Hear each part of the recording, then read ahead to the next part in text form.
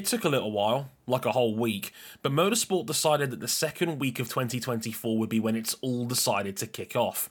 Three big stories in the last couple of days, from a big shake-up at Haas to AI usage at Mahindra to AJ Foyt's roundabout of talent in IndyCar.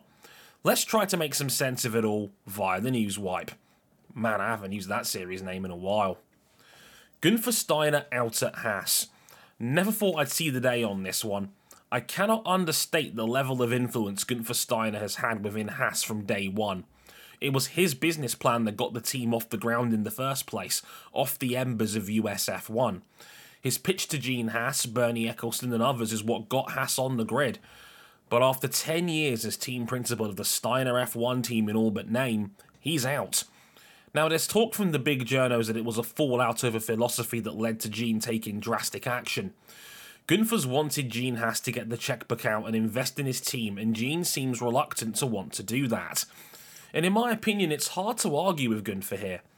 Haas are all over the place, spread thin between Banbury, the States, and Maranello with outsourcing on their chassis, power unit, and much of the bits off the shelf that make up their car.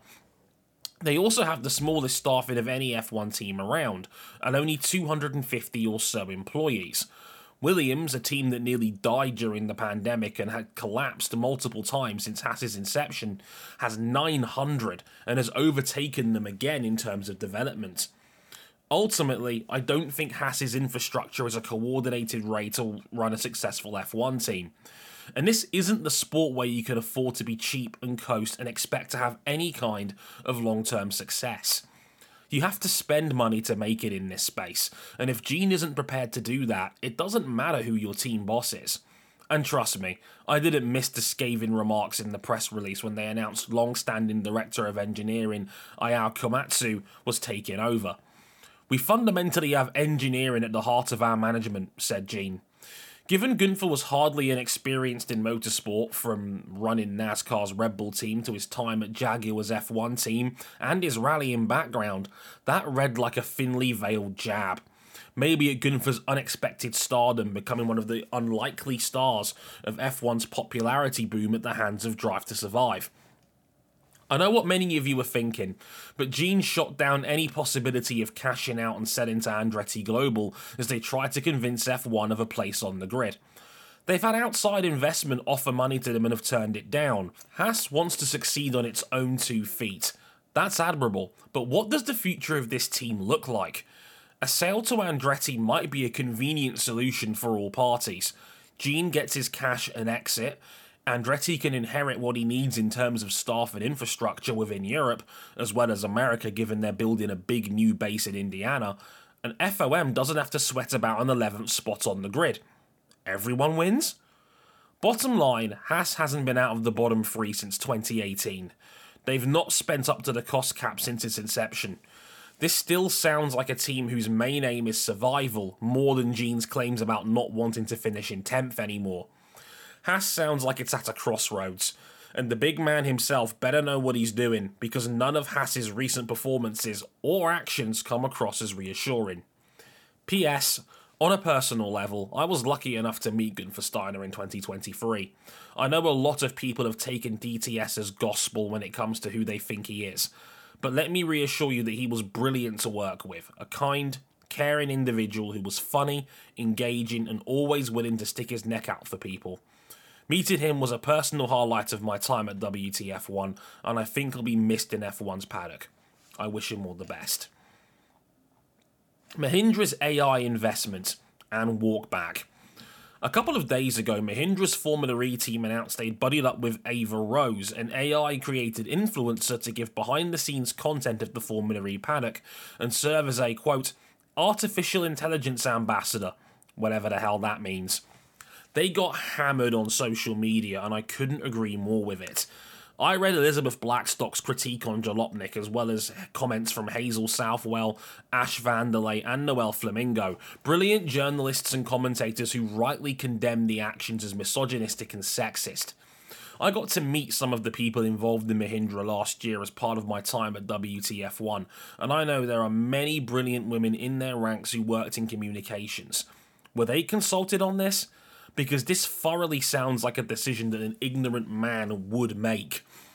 It says a lot about the state of motorsport space, where large businesses would rather spend money and resources on crafting an AI that looks like a conventionally attractive woman pretending to be an influencer than just hire an actual woman to do it. It's every macho stereotype made about motorsport and the way it's conveyed, personified. All dressed up in the 2024 velvet bag of AI, an entity and technology that only seems more and more certain to take away from human jobs. I'm glad Mahindra this morning announced they were ending that partnership. It was a good and honest walk back from Frederick Bertrand, the CEO and team principal for their Formula E team. And if it's true in their statement that our comments held, quote, tremendous value, I sincerely hope they can reflect upon this decision and realise why doing so was so harmful. Mahindra's a genuinely brilliant underdog story of competing against the biggest hitters in cars and motorsports. They have brilliant women from diverse backgrounds already making up their team, and many potential fans who could have played the role of Ava brilliantly. Formula E has poured more resources into the rise of the influencer than any other in global motorsport. This was a massive opportunity gone begging for the team, and now it has to clean up its mess from within. Let the record show that I'm not completely against AI. I agree with Fred, motorsport is about innovation, and new technology should be explored and experimented on, where we can decide where it could be used in the right ways to enhance humanity, not limit it. This was not the right way. In any case, I hope lessons were learned. The AJ Foyt roundabout. Because nothing ever goes smoothly in the house of IndyCar's AJ Foyt Racing. A couple of weeks ago, it was announced that former Dale Coyne driver Stingray Robb was joining the Foyt team in a revamped number 41 car, the former 55 car that belonged to Benjamin Peterson, whom the team signed on a multi-year contract last season. Peterson responded to that with a rather brash Instagram comment. The comment read, "It's awesome to see that Stingray has joined us here at AJ Foyt Racing, and I'd like to send a very big welcome. He will be a great addition to our team. Look forward to on-track testing soon, BP." Now that says to me that Peterson took that in one of two ways. Either blissful naivety that his contract was ironclad and he was just going to move over to the 14 car and crack on, or it was another thinly veiled jab at a team signing a driver to what was his seat. I think we now know the answer, with Santino Ferrucci returning to the 14 car for the full 2024 season announced yesterday by the team. We don't know how Foyt was able to wiggle out from under Peterson's contract yet, but it'll be something to keep an eye out for. The whole thing is messy and speaks to the issues that Foyt has as a team. It's no secret that SRR has significant extra funding, which likely swayed the team given their poor results in recent years. As a driver, Peterson was poor in 2023, but Robb wasn't much better, even if his resume was better in the lower classes. The actual difference in skill here seems negligible. Keeping Ferrucci on board does make sense. His third at the 2023 Indy 500 was exceptional, and his overall prowess is a tool a team like Foyt's could use. Not many teams at their level have someone like that. But off the back of a new Penske technical alliance, I have to ask, is this the best you can do? Callum Ilott was out there after being unceremoniously dumped by Juncos in November. Christian Rasmussen and Louis Foster were top-tier Indy Next prospects that were out there too, but was funding the main drawback. In any case, it feels like Foyt's leaving skill on the table while languishing at the back of the IndyCar field. And that makes me sad.